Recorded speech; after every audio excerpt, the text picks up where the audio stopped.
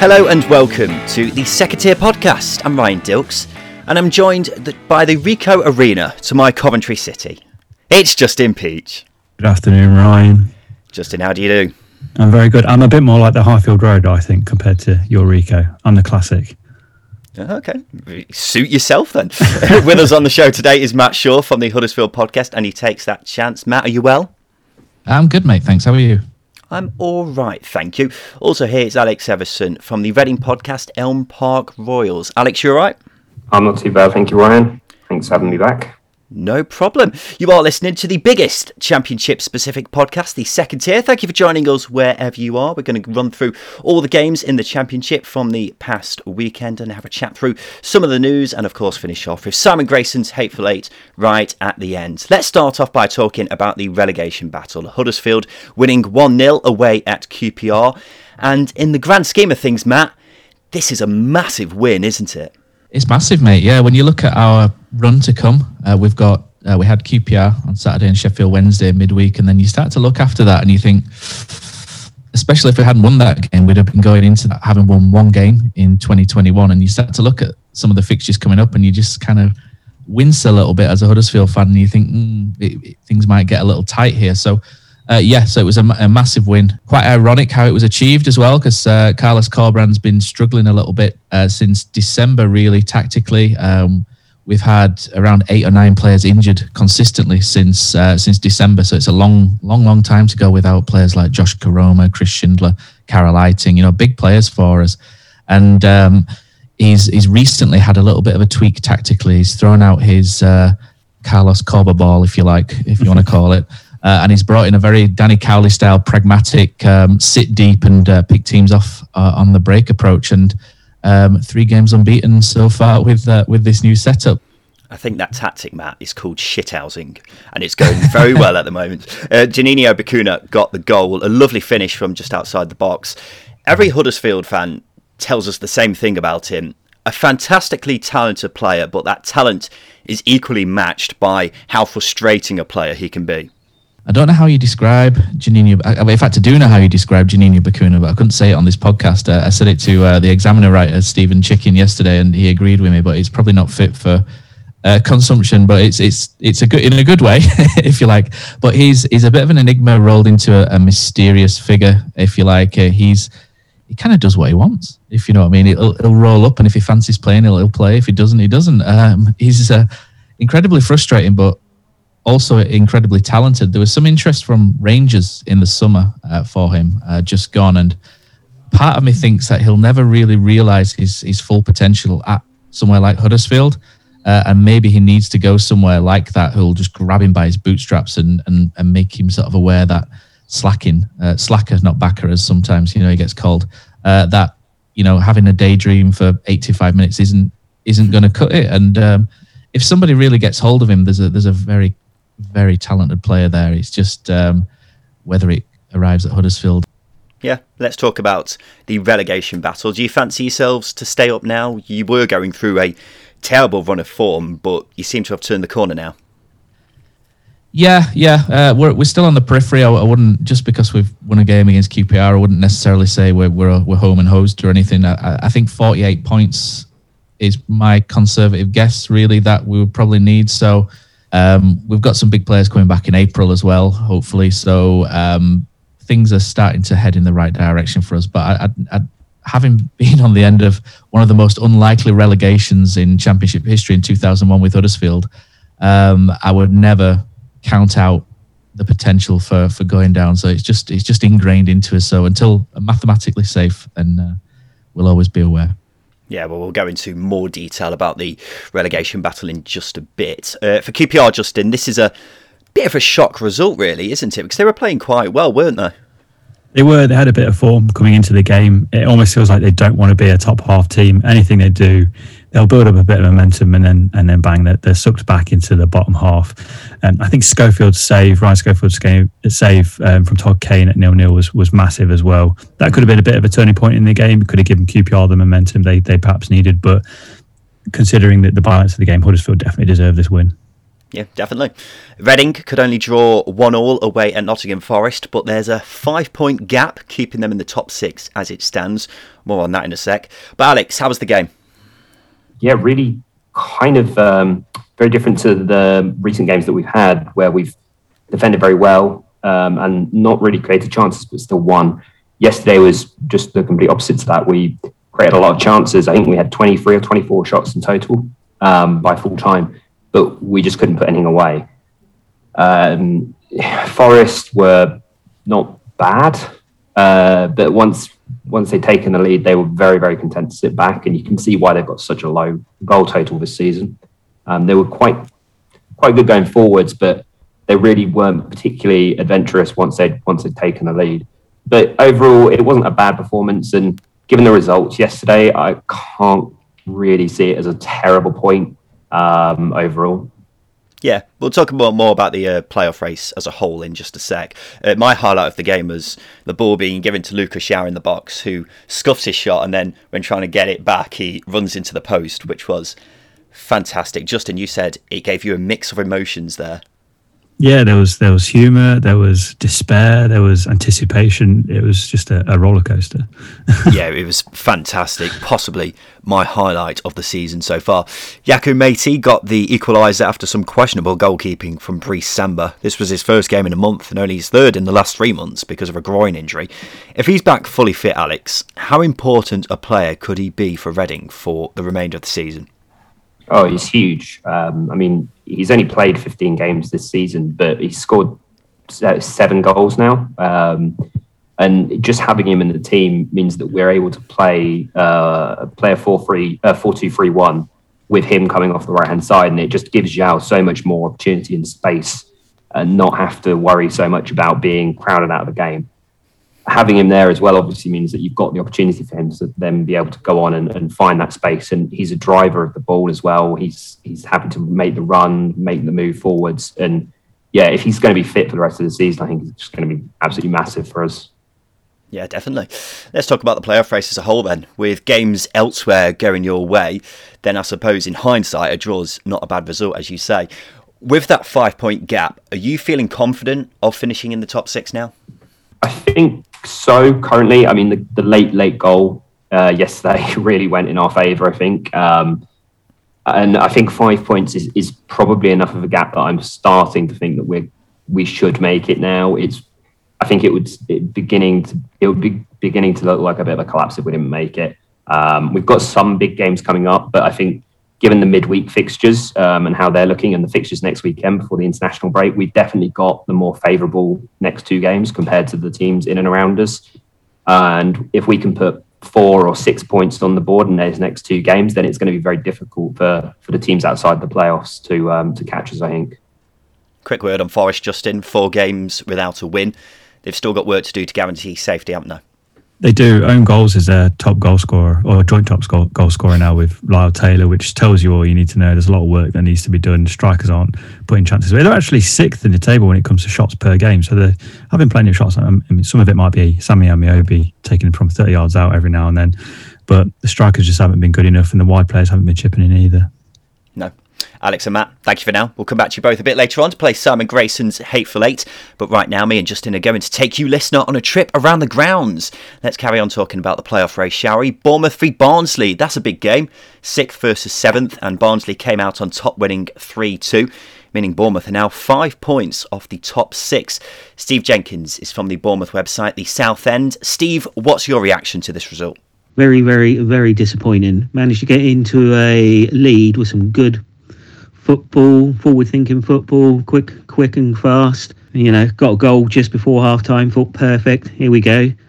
Going to go on, come back out. Obviously, Barnsley had a plan. Their plan worked beautifully. Ours just looked like, oh, well, we'll just got to sit here and it'll be okay. And it just got worse and worse and worse. And I'm not a very happy man. Yeah, Steve, recently we've spoken a lot about Jonathan Mudgate, and we've not been particularly impressed since he's taken charge at Bournemouth. What have you made of how he's done so far? I think Woodgate's doing a reasonably good job. He's come in at a really difficult time. He's been thrown in at the deep end. You know, he's got a squad that he he's inherited and a decent squad as well. And but he can't seem, and he's had time to work on formations, in general play, but he's struggling to get the team to do what he wants. You can tell by his interviews. He knows what's going wrong and why the team aren't doing it. So he needs to be able to motivate them. If we can't do that, then we're going to be in trouble. Well, you say you're going to be in trouble. What do you make of the playoff race? Do you still fancy your chances of finishing top 6?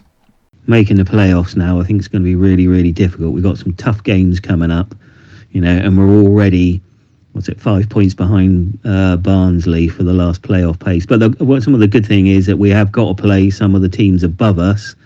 But I still think, realistically, we're probably going to struggle to make the playoffs. What I've seen so far, you don't think that we're suddenly just going to run and be brilliant. We might all click into gear in the next game and we'll be brilliant, but I don't hold out too much hope. And I reckon 7th is probably where we're going to finish. Thank you, Steve. On Twitter, Andrew called it a team performance. Lee said it was relentless. This is Barnsley, by the way. Disappointment for Bournemouth, but for Barnsley, this is a real statement win, isn't it, Justin? It is. The performance, the result, it was a massive test. They went 1-0 up as well, went 2-1 down at half time. They came back. It showed that they've got big cojones, because to come back against a team like Bournemouth, who are very good, to come back in the way they did, it's nothing but positives for Barnsley.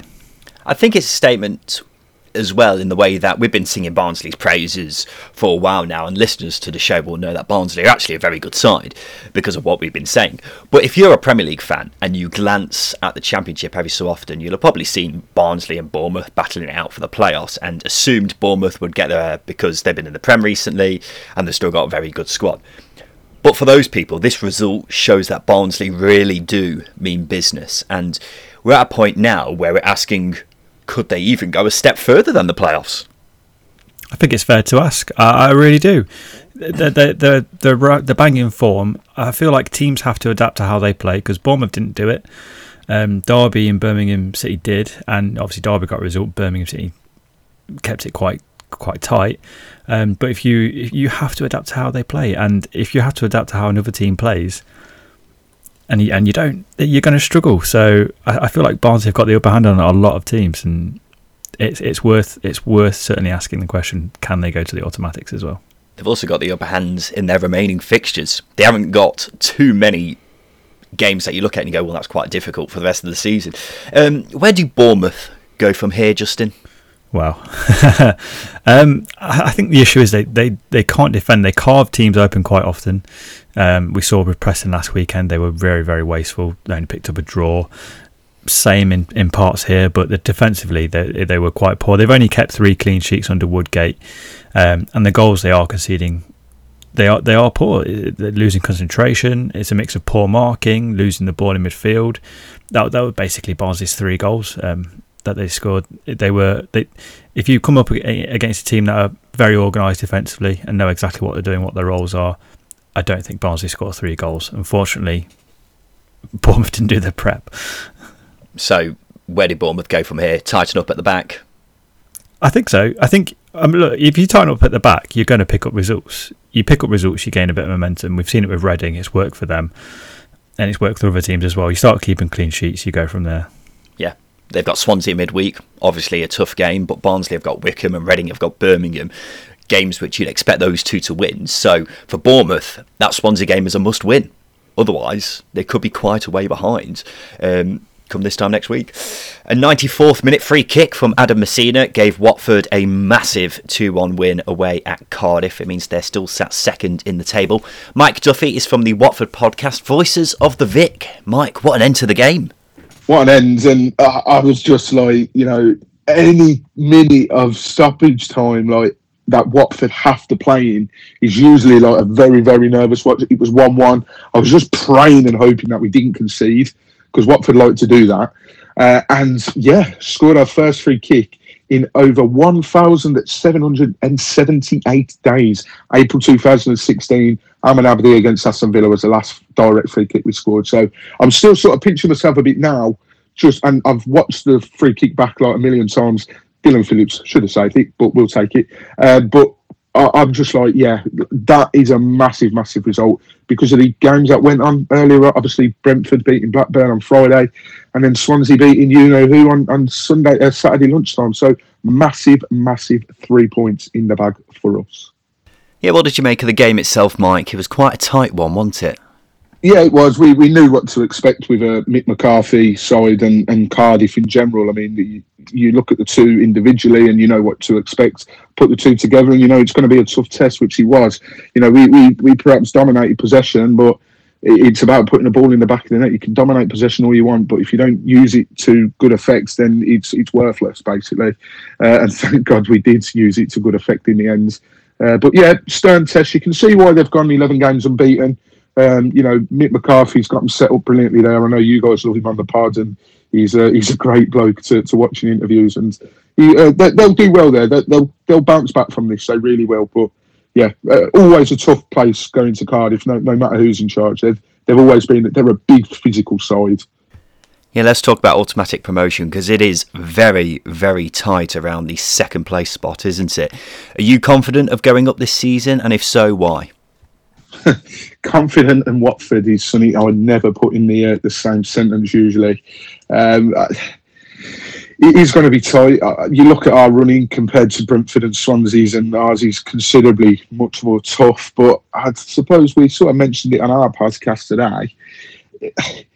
We've still got to play Brentford and Swansea. We've still got to play Norwich as well. So we've got Brentford away, Norwich away, and Swansea at home.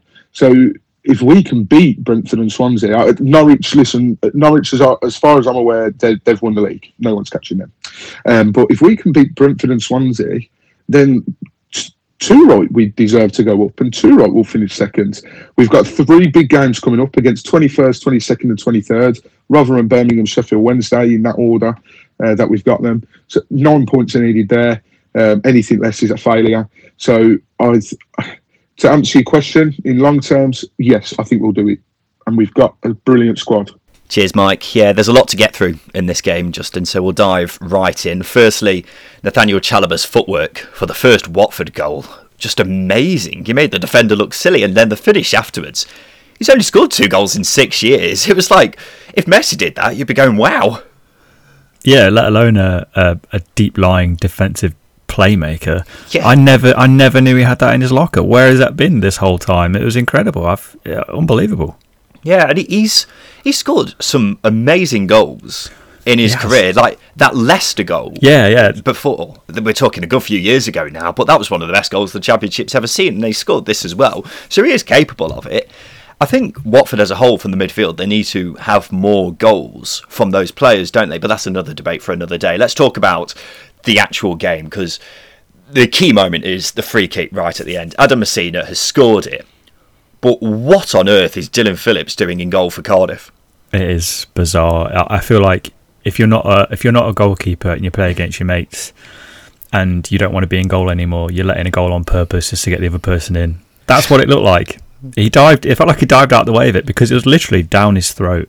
Yeah. He could have let it hit him.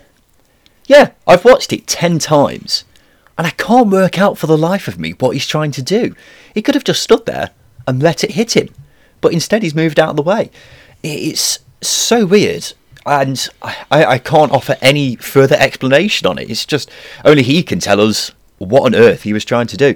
But the best bit of the game was the final whistle when Francisco Serralta celebrates in Aidan Flint's face, and he suddenly realises he's celebrating in front of the biggest bloke on the pitch, and he legs it down the tunnel. It was fantastic. In the grand scheme of things, this is a gigantic result for both sides, isn't it, Justin? From a Cardiff perspective, what damage has this done to their playoff hopes? I think a fair bit of damage, mainly because of Barnsley momentum. But I think that perhaps one of these results have been coming for Cardiff because perhaps performances have started to sort of teeter a little bit. But I can't help but think sacrificing as much ball as they do in games against better sides might be the downfall a bit. So I think this game will prove to be a bit more of a learning situation for Mick McCarthy than it being a big negative. Because let's be honest, Dylan Phillips saves that. They pick up a draw. They can go again in midweek. But in terms of going for the playoffs, they've lost. The gap's widened. It is damaging. This is first loss under Big Mick at Cardiff, so it just shows what an amazing job he's done. But they are 7 points off the top 6 now with 10 games left. They're still well in it, but they're outsiders now, aren't they? They've got a tricky couple of games this week in Stoke and Swansea. I think we can only really assess them after those 2 games, whether they've still got a decent chance of getting in the playoffs. For Watford, they're still keeping pace with Brentford and Swansea, despite them each having a game in hand. Do you want to know Watford's next 3 games, Justin? Lay it on me. Rotherham, Birmingham and Wednesday. Very inviting. So after those 3 games, you'd expect them to still be very much up there. Do you want to know their last 2 games of the season? Go again. Lay it on me. Brentford and Swansea. Wow. Please tell me the season comes down to the last day, because that will be so good. Sticking with the race for second, Justin, an Ivan Toney penalty gave Brentford a 1-0 win over Blackburn on Friday night. But from a Blackburn perspective, the game was overshadowed by an injury to Bradley Dack, who looks like he'll be out for a while again. More on that in a sec. Ryan Hildred is from Rovers Chat. Ryan, what did you make of the game? Yeah, it was a really frustrating game. It was another one of those where a side goes 1-0 up against Rovers, and we huffed and puffed a little bit in the second half, but ultimately didn't create many big chances, didn't really test David Raya in goal, etc., and just felt like Brentford really had us at arm's length for the whole game, really. Never a penalty in my eyes, but obviously Brentford then take the lead after 10 minutes, and that's the pattern of the game. And it just always felt like that they had another gear or a counter attack or just something in their locker. Tony and Mbeumo were looking great, and just felt like that even had Rovers equalised and made that game 1-1, then it would have been, they would have gone up and scored again and won the game 2-1. So yeah, just desperately disappointing in the context of the whole night, and just shows really quite how far off promotion contention Rovers really are at the moment. And that disappointment was compounded by another injury to Bradley Dack, who looks like he's going to be out for a long time. It's just dreadful news, isn't it? It's absolutely shocking, and we've been doing watch-alongs on the Rovers Chat site this year, and those final 5 minutes of stoppage time, it was just an awful experience, really. Virtually connected to all those Rovers fans feeling the same as well.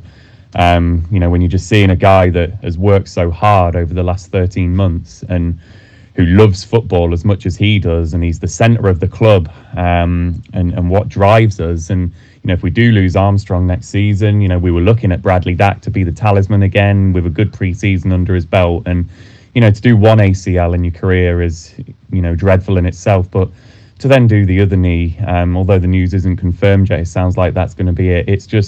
It's absolutely devastating, and I think it's possibly one of the most emotional experiences I've had as a Rovers fan, just to see another human being and another player go through that again after working so hard and after only having 10 weeks back. So just really devastating news for the whole club and of course the player himself.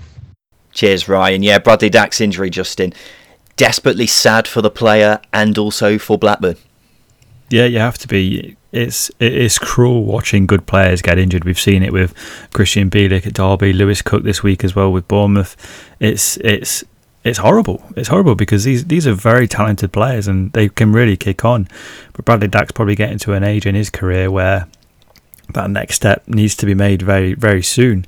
And this potential long layoff he's going to be facing again is going to delay that. So it's a shame we're not going to be able to see him, because he looked like he's just starting to come into form as well. It is disappointing, and then for Blackburn as well, again, it is tough. Yeah, terribly cruel as well that he's managed to do his ACL in one knee, and then after coming back after so long out, he's managed to do it in his other knee. That is just ridiculously bad luck. I mean, how does that even happen? Denham John on Twitter called it an important win for Brentford. Joe called it edgy. Brentford were good, weren't they? By no means sensational, but good. That's what you need to be. You just need to tick along. I think Brentford for a long time have gone under the radar this season, but I think one of the key differences in this game was Christian Norgard being back in midfield. He's a different class for them when he's fit, firing and in form. I think a good example is him winning the ball back in the middle. sliding the ball through to Fosu, and then Fosu gets fouled for the penalty. It was very, very good play, and that's what he can bring. So it'll be interesting to see how Thomas Franks finds a balance between him and Janelt. You know how they say great minds think alike? Ooh. That's the exact same player I highlighted, Justin. This is his first start since September. And my word, what a player is. You forget how good he is when he's been out for so long. He's not someone who steals the headlines, is he? But as a manager, if you want someone who can control the midfield, then there aren't many better at him than this at this level. His return could be massive for Brentford. And I think recently they've lost most of their midfield battles, the ones that you'd expect them to win, but Christian Norgard, I think he changes that. It's almost like having a new signing for the final 10 games of the season, so he was really good. Ivan Toney, I thought, led the line really well as well. This is further proof that he's not just this goal poacher that so many other Championship fans seem to think he is. Brentford 3 points behind Watford with a game in hand on the Hornets. We'll talk about the other teams fighting for the top two a bit later on, but back to the playoff race, Justin. Middlesbrough 3, Stoke 0.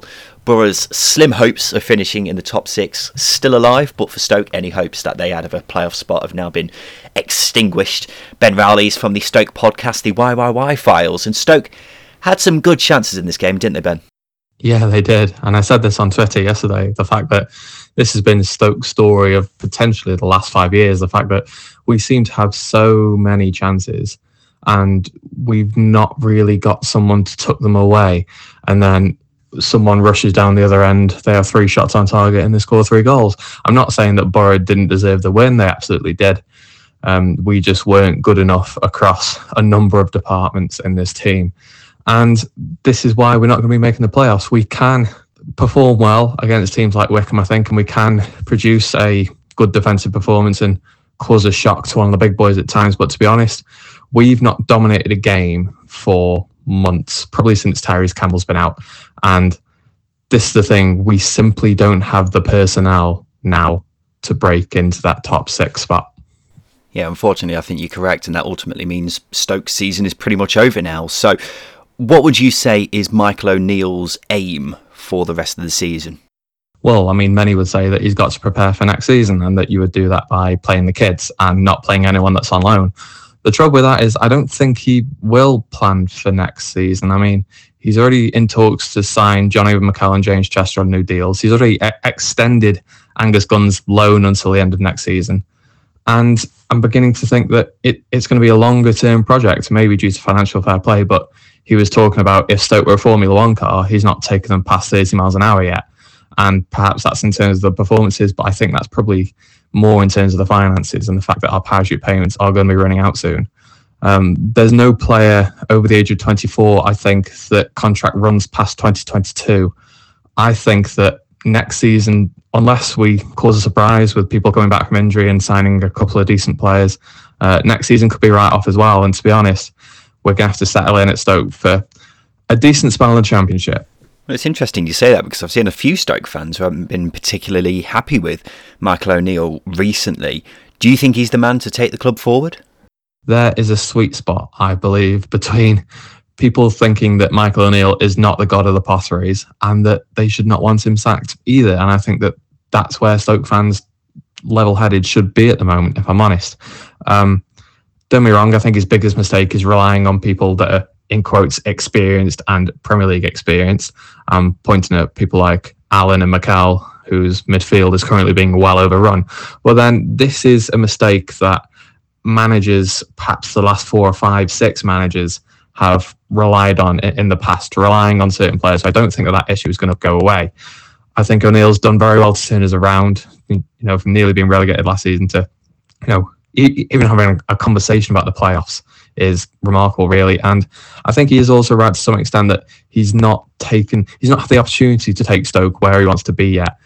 He's not without his flaws, Michael O'Neill, and they are coming to the fore this season. But yeah, I believe that the project should be his to turn Stoke around and get us back to the Premier League. Thank you, Ben. Yeah, very interesting what you were saying there. But focusing on this season, Justin, it's amazing how quickly Stoke's playoff push has fizzled out. Yes, yeah. I mean, the amount of games they've won over the last sort of 3 months, supports that. It's not been consistent enough over a long period of time compared to other teams. You look at Barnsley, they've been doing the business. Cardiff recently have as well. And one thing, as I say, Stoke have not managed to do since November time is build consistency, and that's something that's definitely let them down. Yeah, they've won 12, drawn 12, lost 12. And I think that just about sums up Stoke this season. Very much a mid-table side, unfortunately. Wasn't looking like that earlier in the season, but they are not the same side that we saw at the start of the campaign, are they?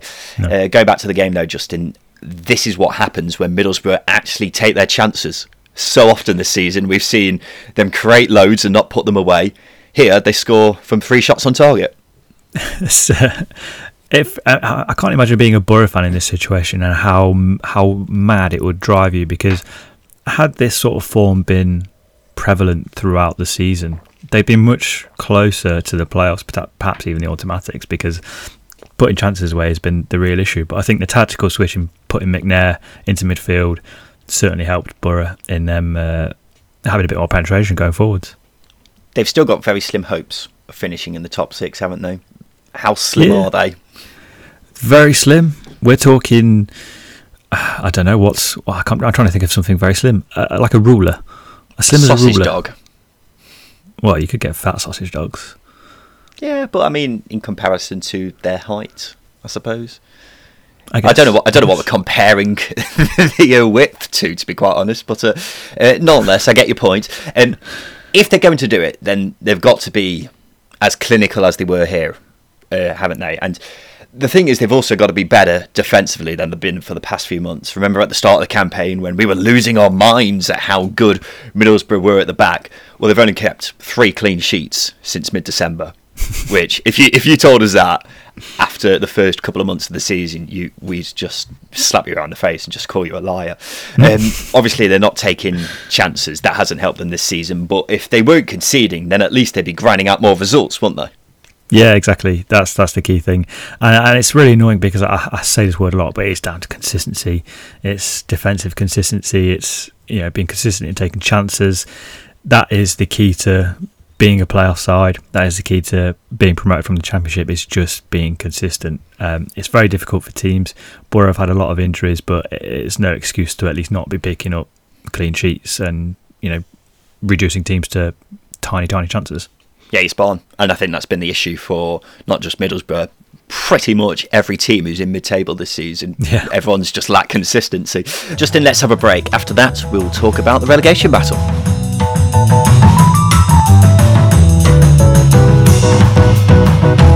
I tell you what, there's nothing I love more than a classic football shirt. I've got loads of them. A Juventus shirt, Marseille shirt, even an Antalyaspor shirt. One of the reasons I've got so many is because I can get them for a great price from classicfootballshirts.co.uk. They've got shirts for teams from all over the globe, and that of course includes championship clubs. So if you wanted a classic Wednesday shirt, Reading shirt or Barnsley shirt, whoever you support, they'll have something for your club. It's not just shirts either, they've also got tracksuits, baseball caps, socks, so much stuff. Have a look for yourself. Go to classicfootballshirts.co.uk right now.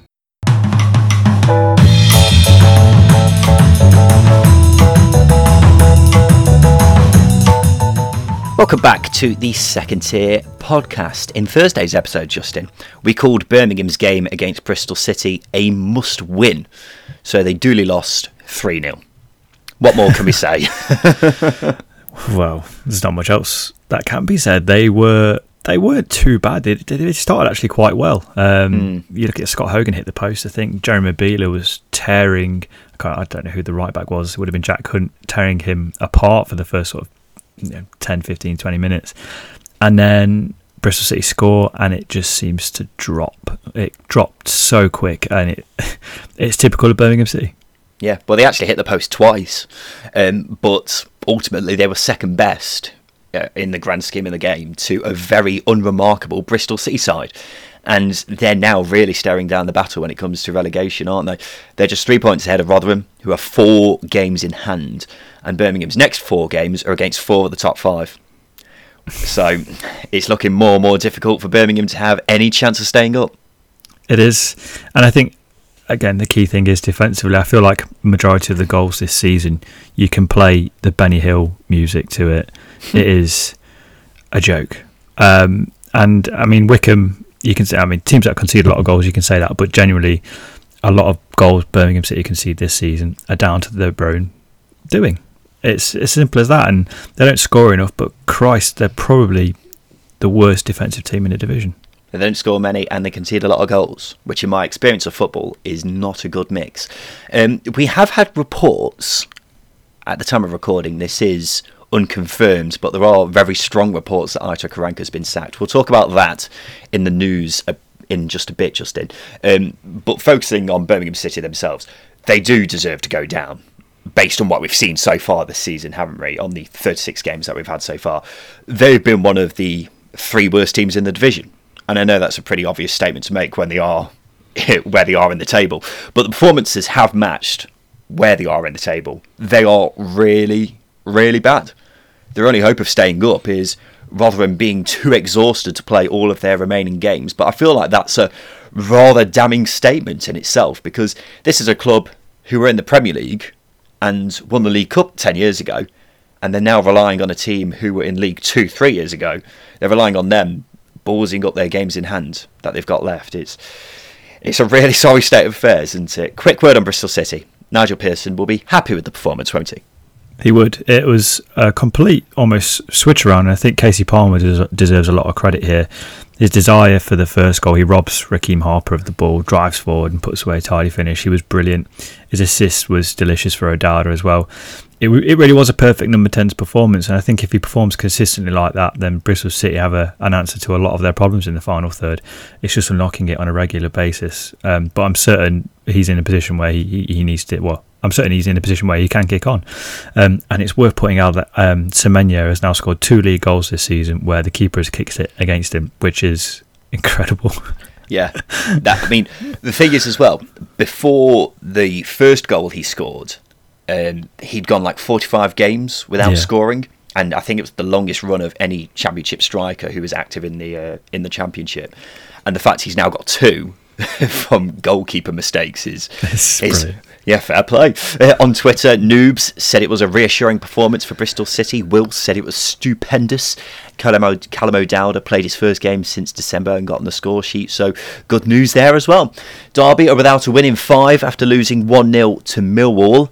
A bit of a shithousing from Gary Rowett here, wasn't it? Gary Rowett is low-key one of the best shithousers, I think, in the history of the Championship, because what he's done and the budgets he's had, it needs to get recognition. Absolutely does. Why is it low-key? I've always thought of him as quite a prominent shithouse manager. I don't know, you automatically go to the likes of Neil Warnock, potentially Mick McCarthy at times. You probably are right, but I just think he doesn't get the credit he deserves. Like, at no point was I surprised with Millwall's performance. You know, they drop deep, they defend deep, they're organised, and they will just do what they can to grab a result. And if they get anything more, they'll be very happy. And that's sort of the definition of a shithouse. Yeah, Derby had 13 shots to Millwall's 2. Having said that, I don't really remember Derby having a great chance, like that one golden chance for them to actually score. James on Twitter called the performance blunt. Wayne Rooney said after the game, Derby will stay up this season. They're 7 points above the bottom 3, but of course Rotherham have games in hand. What do you think? I disagree with I wouldn't say arrogance to the comment, but I disagree with the certainty of it.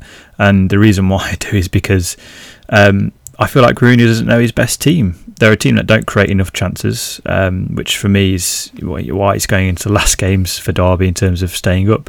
In fact, I saw a stat this morning on Twitter saying that this Derby side has scored less goals from open play than the Derby side who got relegated from the Premier League in 2007-2008.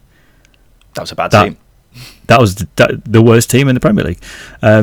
And this is probably the worst Derby team I've seen in my lifetime. And they have a manager at the helm who is a rookie, is making a lot of mistakes of late.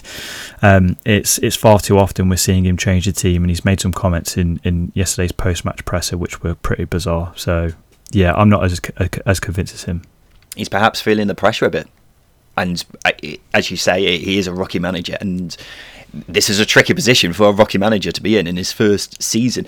I think the issue with Derby as well is they've only had, off the top of my head, 4 players, I think, who you could say have had good seasons. Yeah. Maybe even 3.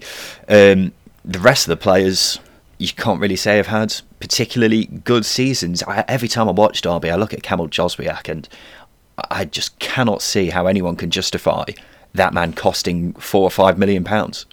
The worst thing is he called out Lou Sibley in the post-match press and said he didn't do enough. When you've got the likes of Martin Waghorn, Kamil Jozwiak, as you say, who haven't done anything either, you call them out first before you call on a young lad who has had 20 minutes to play out of position to do something. It's not fair. Yeah, it's a fair point.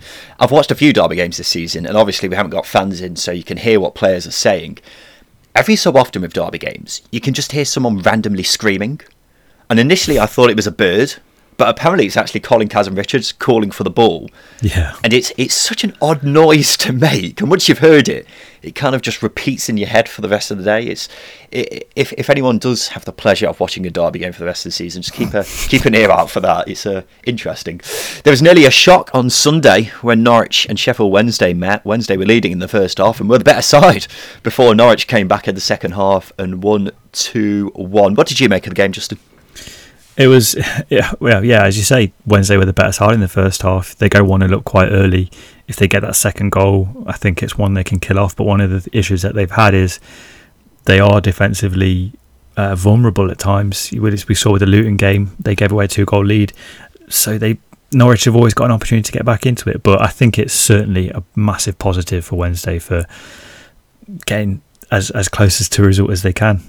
Yeah, I'd say there are definitely signs of encouragement for Darren Moore, aren't they? And based on this performance, they're not dead and buried just yet, even though the table's not looking favourable and they have lost 7 games in a row now. He has got experience of getting teams who look like they're dead and buried and making them play better, like with West Brom when they're in the Premier League a few seasons ago now. So he's got to do that again, and based on this, he's getting there, isn't he? So, yeah, definite signs of encouragement for Darren Moore. Todd Cantwell's winner for Norwich, Justin. My lord, one of the best finishers I think I have ever seen. Again, if Messi did that, we'd be talking about it for years. It'd be all over Twitter. It was a sensational bit of skill. It was the whole build-up of the goal. Oliver Skipp's tackle, we were talking before we started recording, I loved Oliver Skipp's tackle more than the finish because it was a full-blooded challenge, wins the ball back, he plays the ball into Cantwell and Cantwell does something ridiculous. It was bloody gorgeous. Yeah, Timo Pukki scored again as well, meaning he's now got 50 goals in 2 seasons in the second tier. Not bad for a free transfer, eh?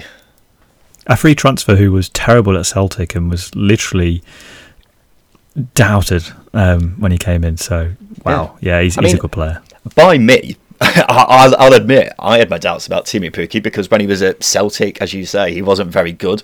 And then I can't even remember where he was in between Celtic and Norwich, but he wasn't really pulling up many trees here. And then he's come to Norwich, and we've got ourselves a striker who just loves playing in the Championship and scoring goals. It's amazing.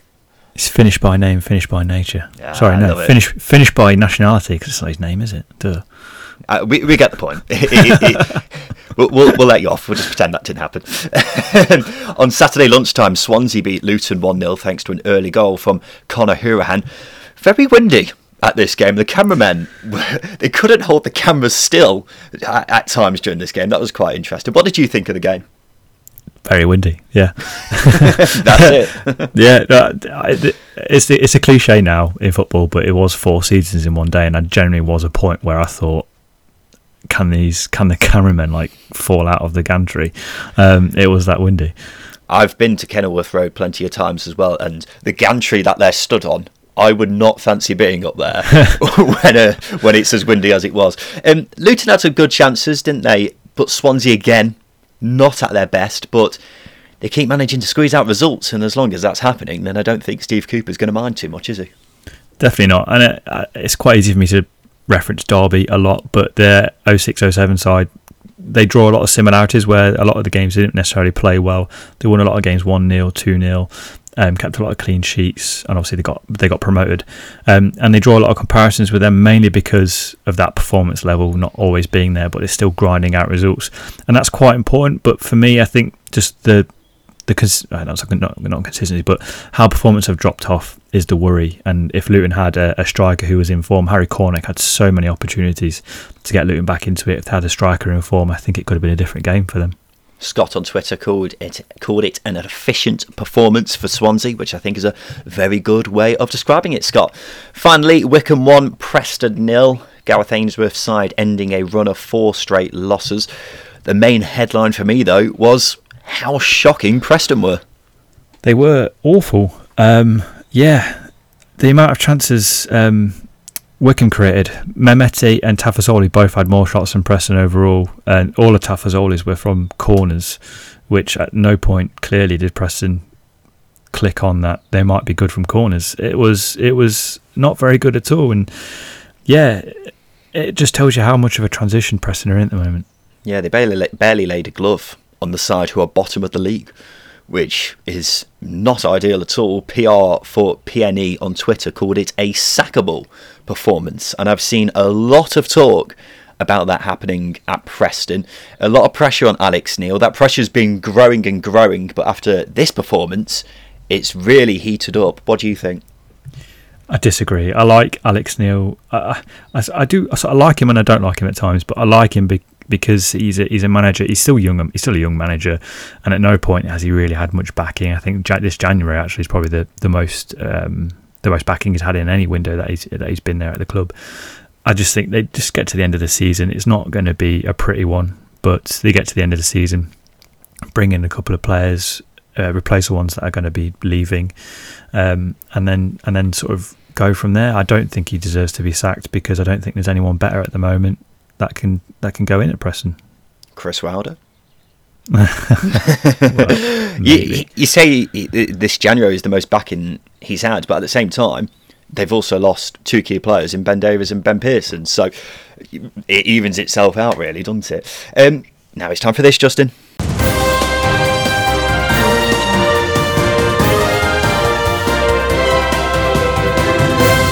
Yes, it's time for the news, and we start with some breaking news. As previously mentioned, at the time of recording, this hasn't been confirmed yet, but there are very strong reports that Aitor Karanka has gone from Birmingham. If it's true, then it's not really a surprise, is it? No, they have been terrible. We said it pretty much earlier on in the episode. They, defensively for me, I know they've not conceded the most, but they've been defensively the worst team in the division because just the comedy value their goals that they concede have given me is just poor. They don't score enough, they don't create enough chances. There's just so much wrong with this Birmingham City side, and unfortunately you'd have probably sacked Karanka after that Derby game in December. That's when I would have done it, give them enough time to get out of it, and they've left themselves short, I think. Yeah, and it sounds like they're pressing the panic button, not sure who they're going to get in, because if you were a championship side who are struggling near the bottom of the table, one of the managers you'd look to get in would probably be Aitor Karanka. So who they're going to get in to kind of stem away from the tide is going to be interesting. Aitor Karanka, I think he has had a tough ride because I think this Birmingham squad is very poor. I struggle to think of many players in this team who would get into teams higher up the table, but at the same time he has made some interesting selections, some interesting substitutions, and when I say interesting, I mean interesting. And his tactics this season have been very, very negative going forwards. They have looked awful all season, and then defensively they've made plenty of mistakes. Whether that's Karanka's fault, I'm not sure, but when you play as negatively as they do, then I don't know, you'd expect it to be better, wouldn't you? You put pressure on a crap defence, they're going to do stupid things, and that's pretty much what's happened. They don't play on the front foot. You're not going to get a front foot team under Karanka, and this is the issue. You bring in good defenders under him, I think you can get a good side, but unfortunately, I don't think they have. No, not at all. Has Derby's takeover been complete yet, Justin? No. But something's happening. Something is happening. The club chairman, Mel Morris, has set a deadline for the deal to be done with the Abu Dhabi businessman Sheikh Khalid. If it doesn't get done, then Derby will move on to other interested parties. There are said to be two, one being an American group, the other is Spanish businessman Eric Alonso, who was an advisor at Sheffield Wednesday. As a Derby fan, Justin, your reaction to this news? I think firstly, it's quite shocking we've got this far and the club are only just putting their foot down. It's like you're leaving the handbrake off your car and it rolling down the hill, and then you only just start chasing it after it's collided into a lamppost. That's what it's like. It's again, the interested part is Eric Alonso. There's a lot of question marks over him and who he's been involved with in the past, but unfortunately, these things are kept private. You have no idea what's going on behind the scenes or who they're backed by, so you possibly can't pass comment. But I think at this point, would it be foolish to say anything's better than Mel Morris at the moment? No. Well, yes, it would actually, as we well know. But I think the club just needs something in the long term, because we can't even plan for next season, which is an issue. Yeah, well, yes, definitely. Coventry have confirmed they're moving back to the Ricoh Arena. We talked about that last week. A 10-year deal has been agreed. Injury news. Blackburn midfielder Bradley Dack has suffered another ACL injury. Well, we think it's another ACL injury. It's not been confirmed officially by the club yet, but all evidence seems to point towards that. Terribly sad, as we mentioned earlier. Bournemouth midfielder Lewis Cook has been ruled out for the season after rupturing his ACL. Terrible news, Justin. Obviously, because not only is it a horrible injury for any player to have, but for Bournemouth, he's been probably their best player this season. I audibly gasped when I saw it. I was absolutely gutted because I know how good he is. He was, I think it was the 2018 World Cup. He was called up to the provisional squad. It shows you how highly rated he was by Gareth Southgate at that point. So yeah, I'm absolutely disappointed because he's had one ACL injury already, and he's got another. It's very hard to get over them. Simply put. Borough defender Anthony Dijksteel is also out for the season with an ankle injury. Another player who's been one of their team's best players this season. Yeah, Van Dijksteel. That is disappointing. I mean, Borough have got depth in defence, so it's not necessarily the worst thing for them, but he's been a key part to them. He was a very big part in them earlier on in the season, keeping clean sheets. Yeah, and it's interesting because he's probably been one of the most improved player across the whole championship. Last season he looked a bit out of his depth in the championship, but this season he's been class, absolutely class. Transfer news, Justin. Sheffield Wednesday say they're investigating Liam Shaw's move to Celtic. The youngster has agreed a deal to move to Scotland when his contract ends. Now, I will be honest, I'm not too sure what Wednesday are investigating. They released a statement in the week which said, "We will consider if there are any further steps available to protect the club's interests." Maybe I've missed something here, but the statement wasn't very clear, so let's not dwell on this for too long, because I'm not really sure what's being investigated. Bournemouth and Watford have been fined 10 grand for the game last month, where both teams just started scrapping, and then Watford nearly did it again this weekend as well. I mean, they should have been fined because that was a terrible game. So I'd rather much see a fine for that than the actual scrap, because it actually brightened up the game a little bit, made it a bit more exciting. Imagine if teams got fined for boring games. That'd be brilliant. It would. I'm actually, let's campaign for this, because this will make the boring 0-0s on Sky on a Friday night exciting. Yeah, I'm all for that. According to the Daily Mail, Forest and QPR have both cancelled their shirt sponsorship deals with the gambling app Football Index.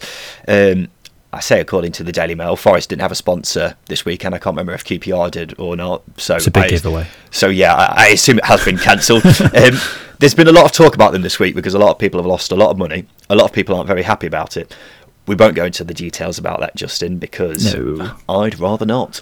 And the 2021-2022 season of the Championship will start on August the 6th. Is that all right with you, Justin? Yeah, let's pencil that one in. Don't need a holiday this summer. Not had one for 2 years. No, good point. Let's do some polls, Justin. This is the part of the show where we ask you 3 questions on Twitter, which we want to get your thoughts on. The first one is this: will Birmingham City go down this season? Yes or no? I'm on the fence. I'll lean towards yes, because I think I like Rotherham. 77% of people said yes, 23% said no. Who is the most mid-table team in the Championship? Bristol City, Preston, QPR or Stoke? To be honest, I'm disappointed you can only have 4 options on Twitter because I would have put in plenty of teams here. Who do you reckon won? Well, Stoke are statistically the most mid-table team in the Championship at the moment, but Bristol City have been there consistently. So I will say Bristol City. Preston got 46%. QPR got 24%. Bristol City got 16%. Stoke got 14%. And finally, what is the best Saturday night takeaway? Chinese, chippy, Indian or pizza? It depends on the mood. I devoured a curry last night, for example. What curry was it? I had a veggie sarg. Obviously, I'm vegetarian, so no meat. What's a sarg? Sarg's like spinach and spices. It is really. It looks horrible because it's dark green, but it's super good. It's very nice. That does sound quite nice, in fairness. I had a sweaty pizza last night. It was delightful. I always go for pizza. Indian got 36%, Chinese got 34%, pizza got 21%, chippy got 9%. Not much love for chippies. I suppose it's not really a Saturday night thing, is it really? It's a lunchtime rush, I think. Or something you have when you really can't be bothered to cook something in the middle of the week. Exactly. Yeah. Now it's time for this. Hi, Simon Grayson here.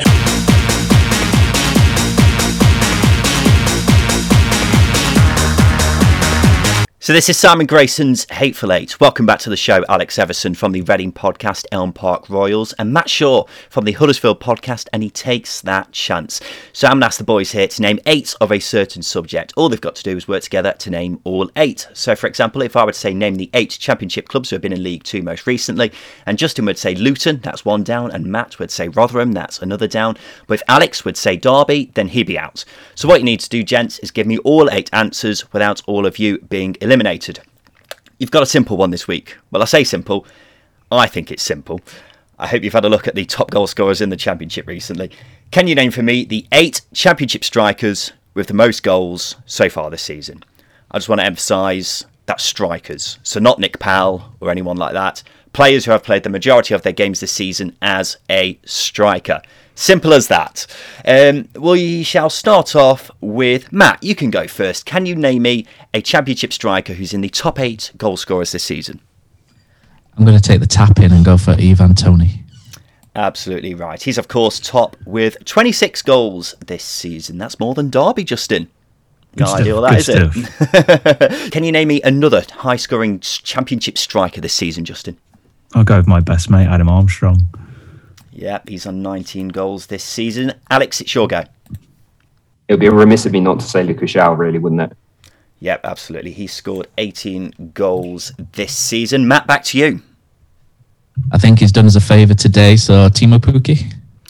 Yep, he's on 21 goals now this season. He's the second top goal scorer. You're flying, boys. You've got 4 left. Justin, it's back to you. Oh, God. This is tricky. I want to say Andre Ayew. It's not like you do a Championship podcast every week, mate. He's got 14 goals this season, Andre Ayew. You're absolutely right. You've got 3 left. Alex, it's your go. I'm going to go with someone who I hope doesn't score any more goals this season and say Kiefer Moore. Yep, he's on 16 goals this season. So you've got 2 left. Justin's starting to panic, so I wonder if the other 2 are starting to panic as well. Matt, it's your go. I'm going to go for a striker who has had a bit of a rough time over the last few years, and he's starting to find his feet, and I'm a little bit of a fan of his, and hopefully this isn't wrong. Dom Solanke. Yeah, Dom Solanke is in there. He's got 10 goals this season. Now you've got 1 left, and I thought this might be the one who comes last. Justin, it's you. This is difficult. I'm going to go Cauley Woodrow. I'm going to jump straight in and go Cauley Woodrow. How confident are you? I'm not very confident. Dom Solanke is very far down the list, I think. You didn't have to worry, Justin. Cauley Woodrow has got 10 goals this season, so you've absolutely cruised through Simon Grayson's Hateful Eight. I was wondering whether I thought you were either going to piss that or you might struggle and get stuck on a couple of them. But yeah, you're absolutely fine. Alex, how was that? I'm quite glad that Justin managed to get the last one because I think I would have struggled. Good stuff. Well, that's just about it from us on the second tier this week. Thank you for listening wherever you are in the world. We'll, of course, be back again on Thursday to go through all the midweek games in the Championship just before the international break, of course. So thank you to our guests on the show this week. Matt Shaw from the Huddersfield podcast, and he takes that chance. Thank you for your time. Pleasure, mate. Thank you. Alex Everson from the Reading podcast, Elm Park Royals. Thank you for your time. Nice one, gents. Cheers. No problem. This has been the Second Tier Podcast. We'll be back again on Thursday. I've been Ryan Dilks. I've been Justin Peach. Thank you for listening.